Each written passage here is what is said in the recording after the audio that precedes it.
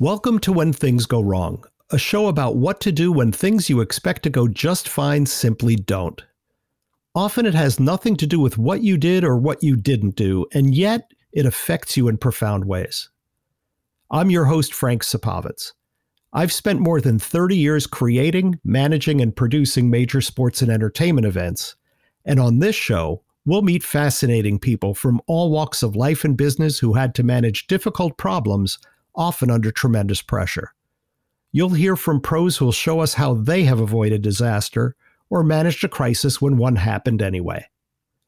Today on When Things Go Wrong, we're going to explore a very human issue that deals with the challenges faced every day by the members of one particular community, those who navigate our world with a disability. As individuals and business people, it's important to be sensitized to the things that regularly and routinely go wrong for our neighbors and customers with disabilities, the obstacles that are often inadvertently placed in their way, and why it's important to do a better job facilitating their journey through their everyday lives. To start with, it's of course the right thing to do.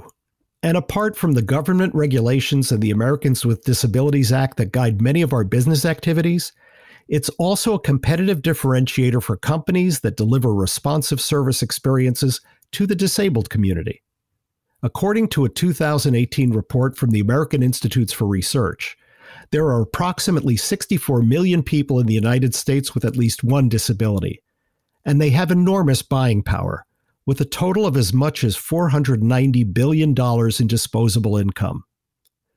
One of the authors of the study concluded that working-age adults with disabilities are a large and relatively untapped market for businesses in the United States. Our guest today on When Things Go Wrong is a remarkable woman who is literally at the intersection of both the personal and business experience of the disabled community in the United States. Chanel Keenan was recently hired as the intersectionality consultant for the Seattle Kraken, the National Hockey League's newest expansion team that will be taking to the ice for the first time in the fall of 2021. Chanel herself is no stranger to the ice and no stranger to the sport. And due to a genetic disorder called osteogenesis imperfecta, or brittle bone disease, she's also no stranger to the challenges that are faced every day by the mobility impaired community. Here's my conversation with Chanel. Chanel, welcome to When Things Go Wrong. Thank you for having me. Well, as our listeners know, Chanel, one of the most basic tenets of avoiding the worst effects that can result from when something goes wrong is robust and actionable planning. And what we mean by that is not simply writing a plan for the predictable or the possible. It's very tempting to write something up and then check off the box that we now have a plan. It's important to pressure test those plans and to make sure that they don't only look good on paper, that they can actually be executed if we have to use them, and that they will have the intended impact when we do. So let's take the example of a fire drill or an active shooter drill, an evacuation plan from our offices, our classrooms, theater, stadium, or other place of public assembly. So Chanel Keenan, when you've participated in those drills, they don't always take into account someone like yourself who is wheelchair bound, do they? No, I don't think that we do. I think that we think about these things, which is a lot of thinking in one sentence. But I found that, we're not ever put in this position until we have to be. And like we've said before, you can't hope that it will go right. So you have to do the work to make a plan, even if you're making a plan for a person that you don't know if they exist or not. I've been in many places where I'm always thinking about where the nearest exit is. And I think about it probably every day, even in my own home. I was just thinking about how I live in a one-family home, but it's two separate kitchens and stuff like that. And I used to live in a two-family home also, but I lived on the first floor, and I had easy access to get outside if there was an emergency. And then I had to move, and in my new home, there isn't wheelchair access, but we were able to put a separate chair that I have in the house so that I can move around the first floor.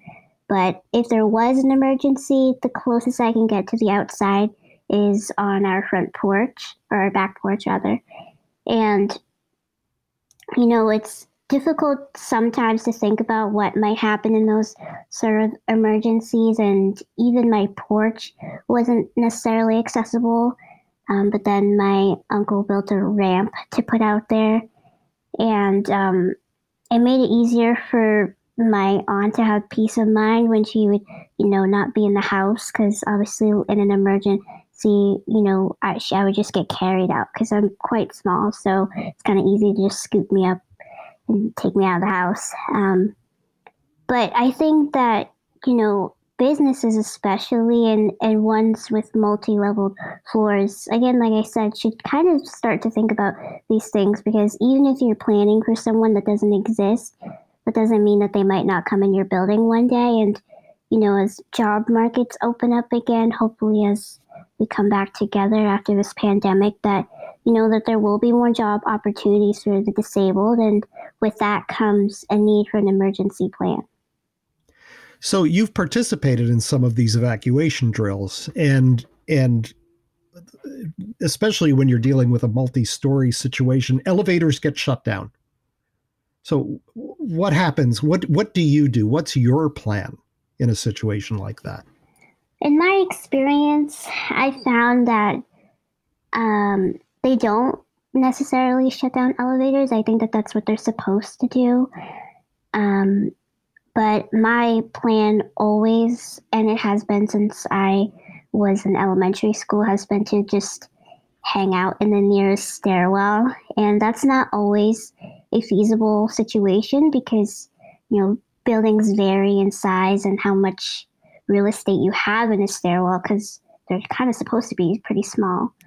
But I found that, we talk about these things a little bit when we're together, but I kind of start to watch a lot of the emergency employees kind of look around at each other and try to problem solve just as we are. So they're not even really thinking about it either. And I thought that that's quite interesting because, like I said, it's even if you don't know somebody who will specifically be in the building at the time of the emergency, you can't guarantee that. So you kind of need to have a plan in place, or even just a general idea of where someone could easily access that person depending on what part of the floor they're on. And I don't know if that is something that one can visualize, but I've been in a lot of situations where you kind of just have to wait near the nearest access point for someone to come get you. And that's kind of been the plan for me the whole time. There's no perfect way to do it. And obviously, because it's an emergency, it's not going to be perfect. So. And one of those plans would never be heading for the elevator, even if it is working, right? Because that's just a dangerous place to be in an emergency. So let's say that I'm told to evacuate my office up on the 15th floor of my building. And I have a colleague who's dependent on a wheelchair, and the elevators are shut down, which they should be, and everyone is headed for the fire exits. So in this case, I really want to help my colleague who's in the wheelchair, but I can make a bad situation so much worse for them if I don't handle that situation correctly. So Chanel, what do I do to help you in a situation like that? It's kind of impossible to think about, but you have to slow down. There's so many different ways. And like you just said, you can easily make a situation twice as dangerous as it already was. We're already trying to get out of the building. Like, you really have to put yourself in a mindset where time is of the essence, but it's also necessary to have really clear communication. And I was in a situation where I was in a building, in a school building, that I wasn't necessarily supposed to be in, because I had already graduated, and so I wasn't on the list of people that might be in the building during a fire drill. And we had one, and I was on the 4th floor, and there's no access to the outside from the fourth floor. There is on every other floor except for the fourth one. And I was with a teacher that I had previously, and I kind of saw the panic on his face, but he knew that it was a drill, so he did the wrong thing, which was to take the elevator down to the third floor and exit that way. But we had a conversation about, like, what would we have actually done? And I kind of yelled at him a little bit. I was like, they have, um, I think it's kind of like a gurney, sort of. It's like locked up against this wall in the building that's supposed to be for disabled people. You're supposed to, either wait for an emergency person to come help or to just do it yourself. And it kind of just looks like something you carry somebody in. And usually I would just convey, like, just ask the person how you can best help them, because most times they're like me and they're already planning for this in their head. It's not great to have to think about this all the time. And, I try not to let it consume my thoughts or make me, occupied in that way. But definitely start by asking the person how to best help them, because every situation and every disability especially is completely unique. And even somebody with a milder form than my OI could totally handle a situation much differently than I can. So it's all about communication, even if it takes, even if things are happening around you and you feel like you're out of control. I think that's when you should know that that's when you need to slow down, even if it's kind of against your nature to do that. Yeah, the piece of equipment that you're talking about is an evacuation chair. Yeah. And they're supposed to be in fire exits so that they can be used to take people out of the building who are unable to do that themselves. The other thing, and I think your note that we should just ask what the best way to do it is and to help you is, because you know what your disability is. Another thing I know is you don't ever try to lift an individual while they're in the wheelchair, right? There's just too much risk involved for both parties. The person who tries to pick up the chair could have a back injury, a loss of control, actually drop the chair. And wheelchairs are not designed to withstand the stress of lifting with the weight of a person in it.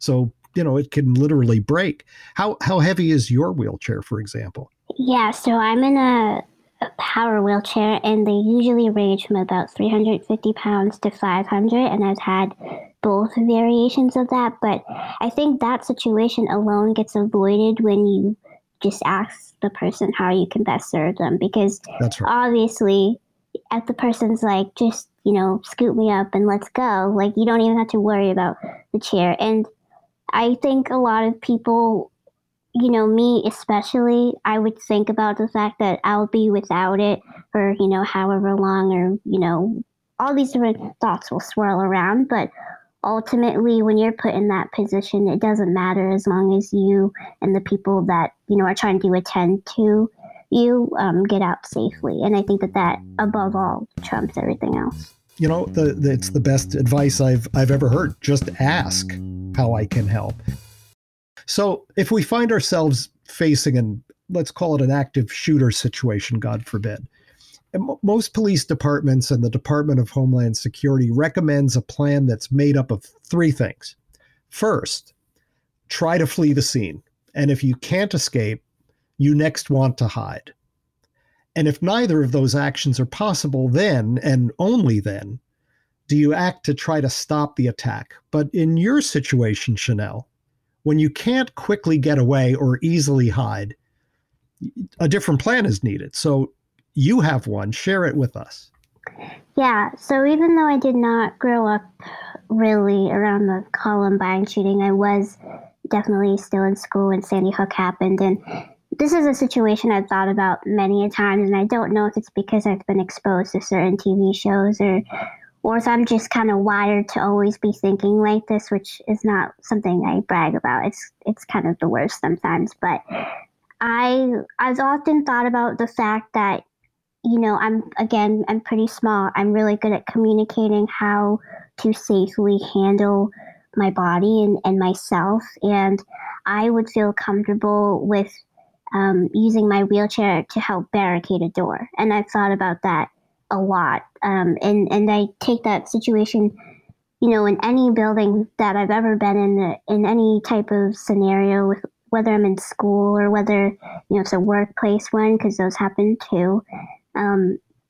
Really any scenario where my chair or I can help, I would 100% do that, because again, it's pretty heavy, and I think the only drawback to that is we've had a couple drills at my school, and we usually just call them lockdown drills. And I've said in the moment, like to my teacher or after the fact, like that I would do that, and they would be like, "Oh no, like you wouldn't do that," or try to turn me away from doing something like that. But I find that to be an asset in a situation like that. But the drawback to me would be afterwards, and when emergency services are trying to clear a building or trying to communicate with the students and the teachers, to make sure everybody's all right. You want to kind of act quickly on that, and I wouldn't want that to like take up time. But I think in overall the scenario, I feel like I would be helpful in that situation, which is weird to think about, but you never know. Well, and so what's really remarkable about our conversation is how much you have to think about all the things that none of us think about, right? You have to think about your plan to get out of a place all the time. We who are not wheelchair bound often take that for granted, even though we should know how to get away from a place. But in your particular situation, you may need help. And other people, and you're reliant on other people's help, especially if you're on an upper level. So do you request someone to be assigned to you when you enter a big building in case of an emergency? Have you done that? So in school, in all grades, I've had someone with me, and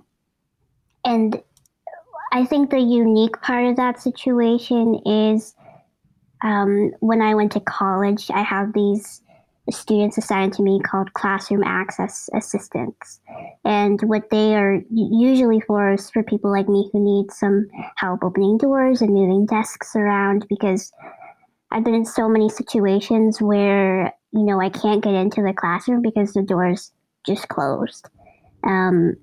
And that's another thing I don't think a ton of people think about is, while I may be able to get into the building, a lot of the classrooms that I'm in, and rightfully so, have doors that close because, there's a lot of classes going on, so you don't want it to be super loud or anything. So I do have someone technically assigned to me, but the job that they have is not to serve me in an emergency. Their job on paper is to just help me get around the classroom and to help take notes if needed. So in some ways, I would probably look to my professor to be the one to help in an emergency, because I think that puts more liability in a better place than on a student. I wouldn't want to put that on them, but obviously in a pinch, and like I said, I'm really good at communicating my needs, and because ultimately my safety and my health is the most important to me in those moments. So it kind of depends on who I'm stuck with. And I can just tell when some people are not going to be able to handle that aspect of life, or if that might be too much for them to, be quick on their feet. And some part of me thinks that I could also be in a scenario where, they just forget about me. They're like, you're on your own basically. And I doubt that would happen, but I have had a couple where they're a little bit flighty. So, I mean, if I were them, I'd kind of want to get out on my own too. But, I just wouldn't want them to have that moral obligation. But as far as like my plan when I start work in person, whether it be with the Kraken or in the future, I do think I need to be very upfront about this as a concern, because it is a liability issue ultimately for myself and the organization I work for. I feel like it wouldn't be good if it came out that I was like stuck somewhere, or something had happened to me because there wasn't a plan in place. But ultimately, that's my responsibility. So it would probably be a conversation that I would have to start, which I hope that, in the future it won't be, that it will be a mutual conversation. But I haven't been in a situation where I've been approached about it. I've always been the one to bring up the situation. Which is why, if there's an emergency, I want to be standing next to you, because you are the most rational person who has thought these things through, and you'll be the person least likely to panic. That's for sure. Yeah. So I let's talk about your hire by the Seattle Kraken as their intersectionality consultant. Now, that's a fancy name, and when I've mentioned it to people, because I find it so fascinating, they are like, what is an intersectionality consultant exactly? Right? I know what that job is, and now that you've told me about it, but it's such a great example of a very forward-thinking brand. Tell us about what that job entails. So my job has many layers to it, and the layers keep getting added on as the months go by. But originally, I was hired to help with their mobile app development, which is specifically for our arena, and I think the surrounding arenas that we have too, but mainly are where the Kraken are going to play. And my take on it is helping them with accessibility components that they're not thinking about, whether it be helping them understand how people who have vision impairments work, and how people like me might need maps that have more specific or fine-tuned accessibility access, whether that be labeling the map with, the typical handicap icon or whatever, and how you can get to the closest exit, or what food, it's so many different layers and so many different things that you don't really think about needing to be accessible, but, you don't want to be given directions to get food and it send you down a flight of stairs, because that's not going to work for me. I could try it. I don't think it would go well, but it's definitely not going to work for me if that's the way that, it's just specific to a walking person. And I was talking about this to my aunt this morning about how,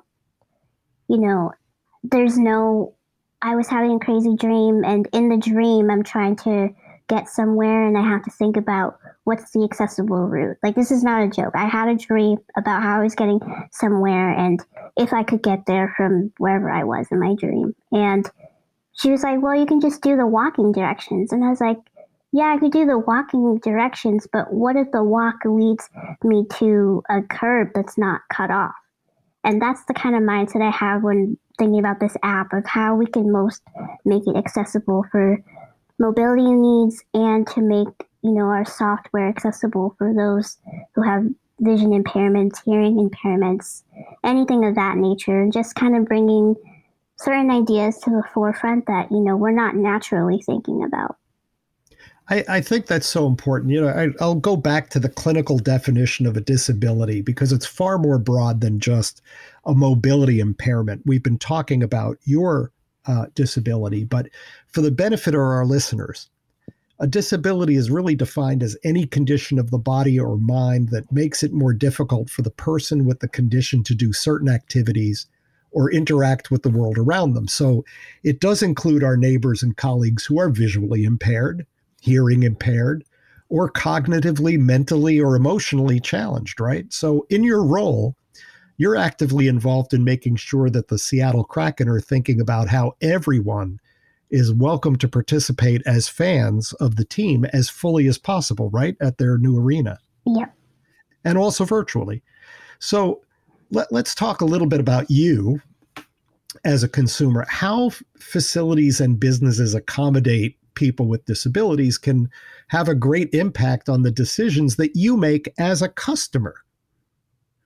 Yeah, I've had a lot of experiences specifically with the sports industry, where we've often been really frustrated with the ticket process alone, and how many different hoops we have to jump through when the average person can just go to a call window, an hour and a half before a game, and get their tickets and be fine. That's not a reality that I live in, and it's a conversation I've tried to start having in my workplace, but also just with people I know in the industry, because I think it should be easier. It just should be easier, you know, it should be easier. And these are tickets that aren't just given away to anybody. And, you know, I respect and understand the parameters that they have so that it is harder to get. But I feel like there should be a way for it to be easy for disabled people to get, which, you know, I just don't know if that's where their thinking is. And I haven't seen that to be true at all, because I've talked to a couple of my friends who also like watching sports and who also have gone to the same arenas that I've gone through, and we've had the same problem with things just taking a little bit too long, where you call one number and have to get transferred to three other people because they don't know how to serve you. And I think, if anything, having the tools to give to staff on how to direct someone to get accessible seating so you don't have to, you know, be transferred 5 times would be super helpful. And just being aware that, you know, we don't want to make it harder for anybody. You know, we don't want to have to make extra plans to make it work. We just want to be able to show up like everybody else and have, you know, as close as the same experience. And that's where your role with the Seattle Kraken is going to be really important. I remember you telling me a story about how you shopped for colleges once upon a time, and how a particular university handled some of the accommodations was a decision point for you in terms of whether you were going to go to that school and pay tuition there. Right. So tell us a little bit about that story. So I applied to enough schools, but I only toured about 3 or 4. And in that process, we didn't make the attempt to warn them about me having a disability, because in some ways it's a good test to see how well they can adapt to somebody like me being there, because I should just be able to roll up to any college and get into a building. Like, I feel like that's not a huge ask. I think it depends on where I'm going. If I'm going to a super historic school, I don't think I should expect that every building will be accessible, but I should expect some of the buildings to be accessible.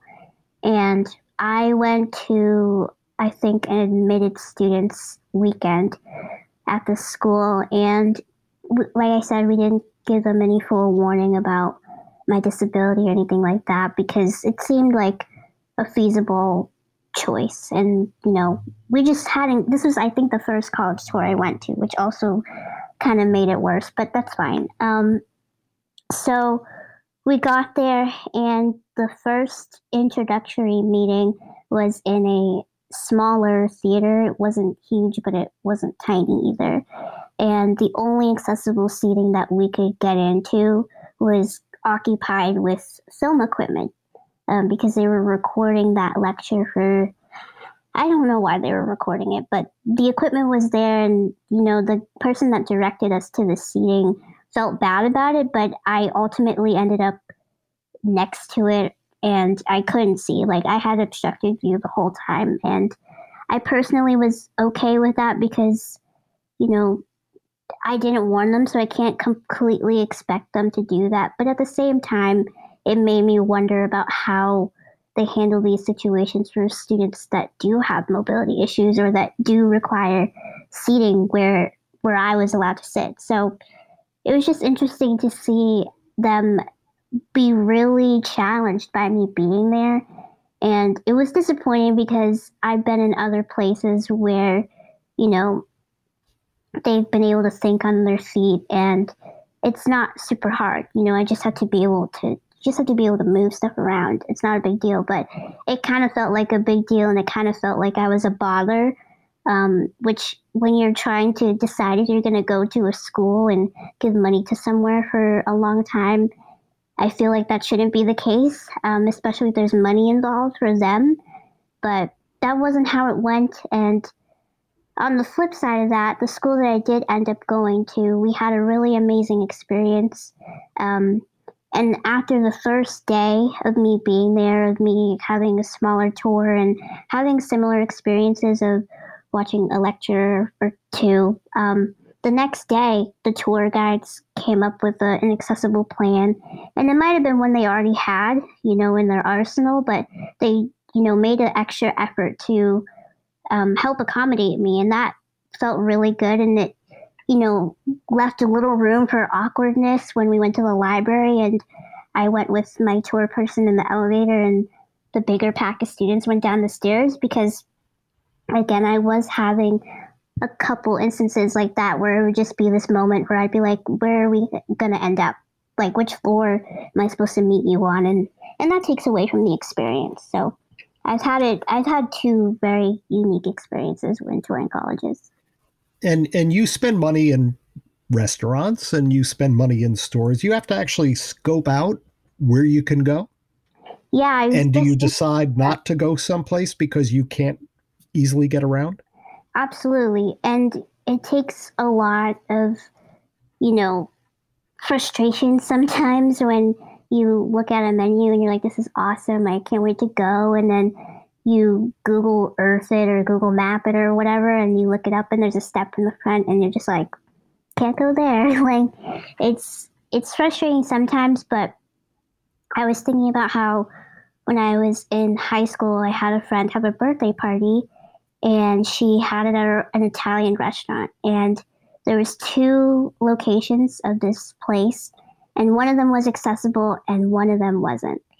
And her mom told my mom that, we were going to the one that was accessible, so it shouldn't be a problem. And then when we got there, we were late, so that added to the mess. But when we got there, we quickly found out that we were at the restaurant with the step, and we were lucky that I had portable ramps in my car, but unfortunately, it was so tight and like it was such a fancy place that it just wasn't the ideal situation. And although I was able to get in the restaurant, it was really cramped and I felt like an elephant basically, even though naturally in the world I'm like pretty small, but it took away from my experience. And she had like an event afterwards and I was like, I just want to go home. Like this was so tiring and I was in a dangerous situation towards the end of it too, leaving the restaurant. I think like it was too steep the way that I went down and I just kind of freaked myself out. So that's something I have to think about when I go out with my friends and my family too, and something that they've had to think about too. So yeah. So you live in the Northeast. Yeah. And so you have to prepare for winter weather. And this winter, we had a lot of winter weather. I live in the Northeast too, in a different city. What happens if you're away from your home and snow or ice starts to pile up outside? I imagine that's not very friendly to wheelchairs. Absolutely not. It is probably the least pleasant climate other than torrential rain, which I love. So it's tricky to deal with sometimes. But I feel like a lot of the times growing up, I wanted to be super independent and just like any kid, it's not the disabled person in me talking. It's, my 2-year-old nephew right now is everything he wants to do by himself. He doesn't want any help. And that was kind of me for a really long time. And then when I got older, I realized how much easier it is to just ask for help. And it's not anything on me. It's not that I can't do something or I'm weaker because of it or any of those kind of stereotypes that we put on ourselves as disabled people, because the connotation is that we're helpless, And I don't want to add to that in my own mental space. But after I got past that point in my life, it was just so much easier to just ask random strangers for help if I drop something or, if they are near the door, I can ask them to open it. Like I don't have to finagle it every time by myself. And just like in a winter weather situation or a severe weather situation, I have to call, for help, or if I know somebody near me, or if I'm alone, which I think would rarely happen, but who knows, I would have to call, 911.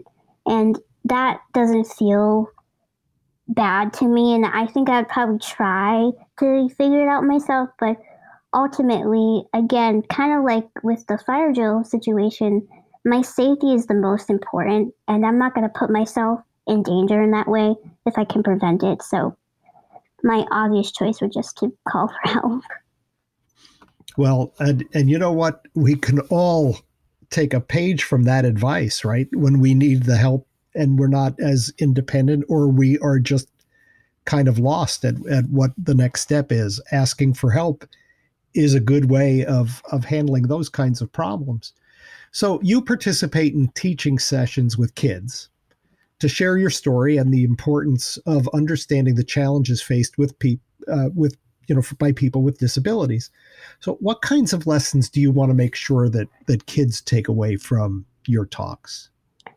I have just done a couple summer camp stuff, and I've been a paraprofessional one summer, and I just leave it open to them. I let them ask questions, even ones that like they giggle about. One time I had a kid ask me if I slept in my wheelchair, like if it was my bed. And I thought that that was really funny because I'd never been asked that before. But kids are so innocent and want to learn all the time. And I think that we could all stand to take, some notes from that because they're not scared of me. They just have questions. And, ignorance can come off ugly sometimes, but in kids, it's just curiosity. And so, whenever they have a question or whenever they ask me something that can even sound offensive to the average person or the average adult, I answer them genuinely because that prevents situations that I grew up in where I'd go to the grocery store and kids would stare at me or they'd point at me or they would do that and get scolded by their parent. But I would much rather be like, what are you pointing at? Like, do you have a question about my wheelchair? Do you have a question about me? And then it always would freak them out when I would like say hello because they didn't think that I could talk, which was also funny to me because I don't stop talking. But I think it's important to foster that curiosity in all facets when it comes to race and, I'm of multiple backgrounds. I'm disabled, I'm adopted, I'm a woman, I'm Asian. Like I'm so many different things that I'd rather people ask questions about than make up scenarios in their head or, just be ignorant when I can take that opportunity to teach.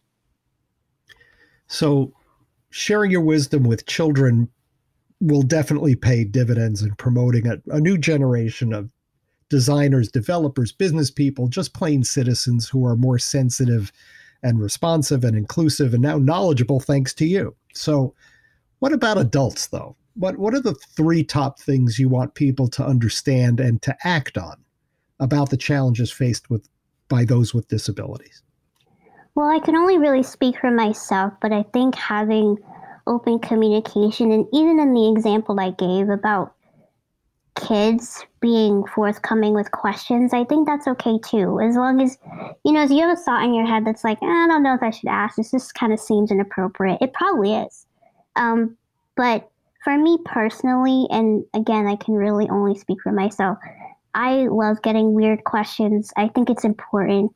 I think it helps humanize disability and, it destigmatizes a lot of stuff when I can openly talk about how, I've had to shop mostly in kids' clothes and adult clothes until recently. And, that's a byproduct of a lot of weird consumer things. But I think it's important to ask questions and to communicate as clear as possible because most times, we're equipped to answer them. And although we shouldn't, as the disabled population, have to do that, have to educate all the time, I think especially if it's in a workplace situation, you want to have those conversations so that there is no, wondering if I'm okay to talk about something or not making a plan because you're worried about how you might come off ignorant. Like that could be a conversation that could save my life.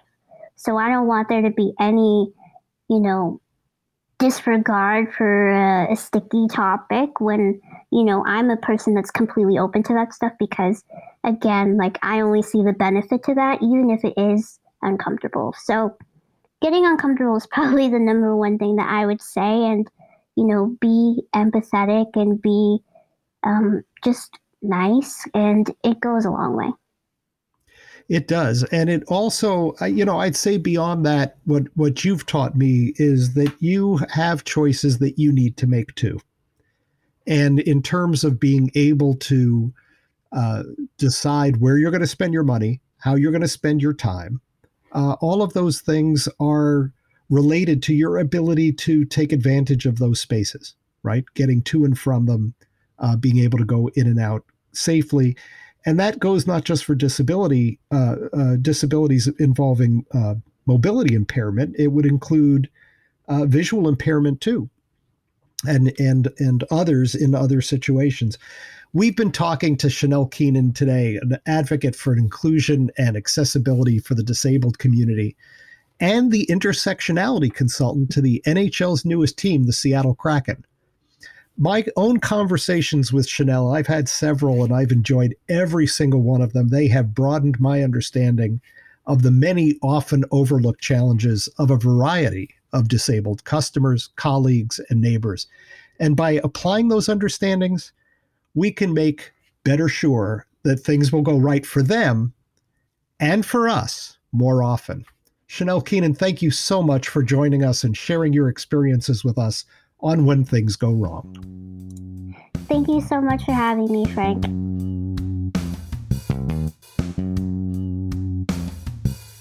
Learn more about how to plan for and survive the inevitable blips, bloopers, and blunders of life and business in What to Do When Things Go Wrong, available in hard copy, ebook, and audiobook from Amazon.com and other fine booksellers.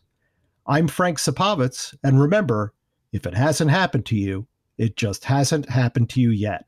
The When Things Go Wrong podcast is produced by Chris and Mandy Wimmer and is a production of Black Barrel Media in association with Fast Traffic Entertainment. You can find more Black Barrel Media shows on Apple Podcasts or wherever you are listening. For more background on this show, join us at Black Barrel Media on Facebook and Instagram, at B Barrel Media on Twitter, and on our website at blackbarrelmedia.com. See you next time, if all goes well.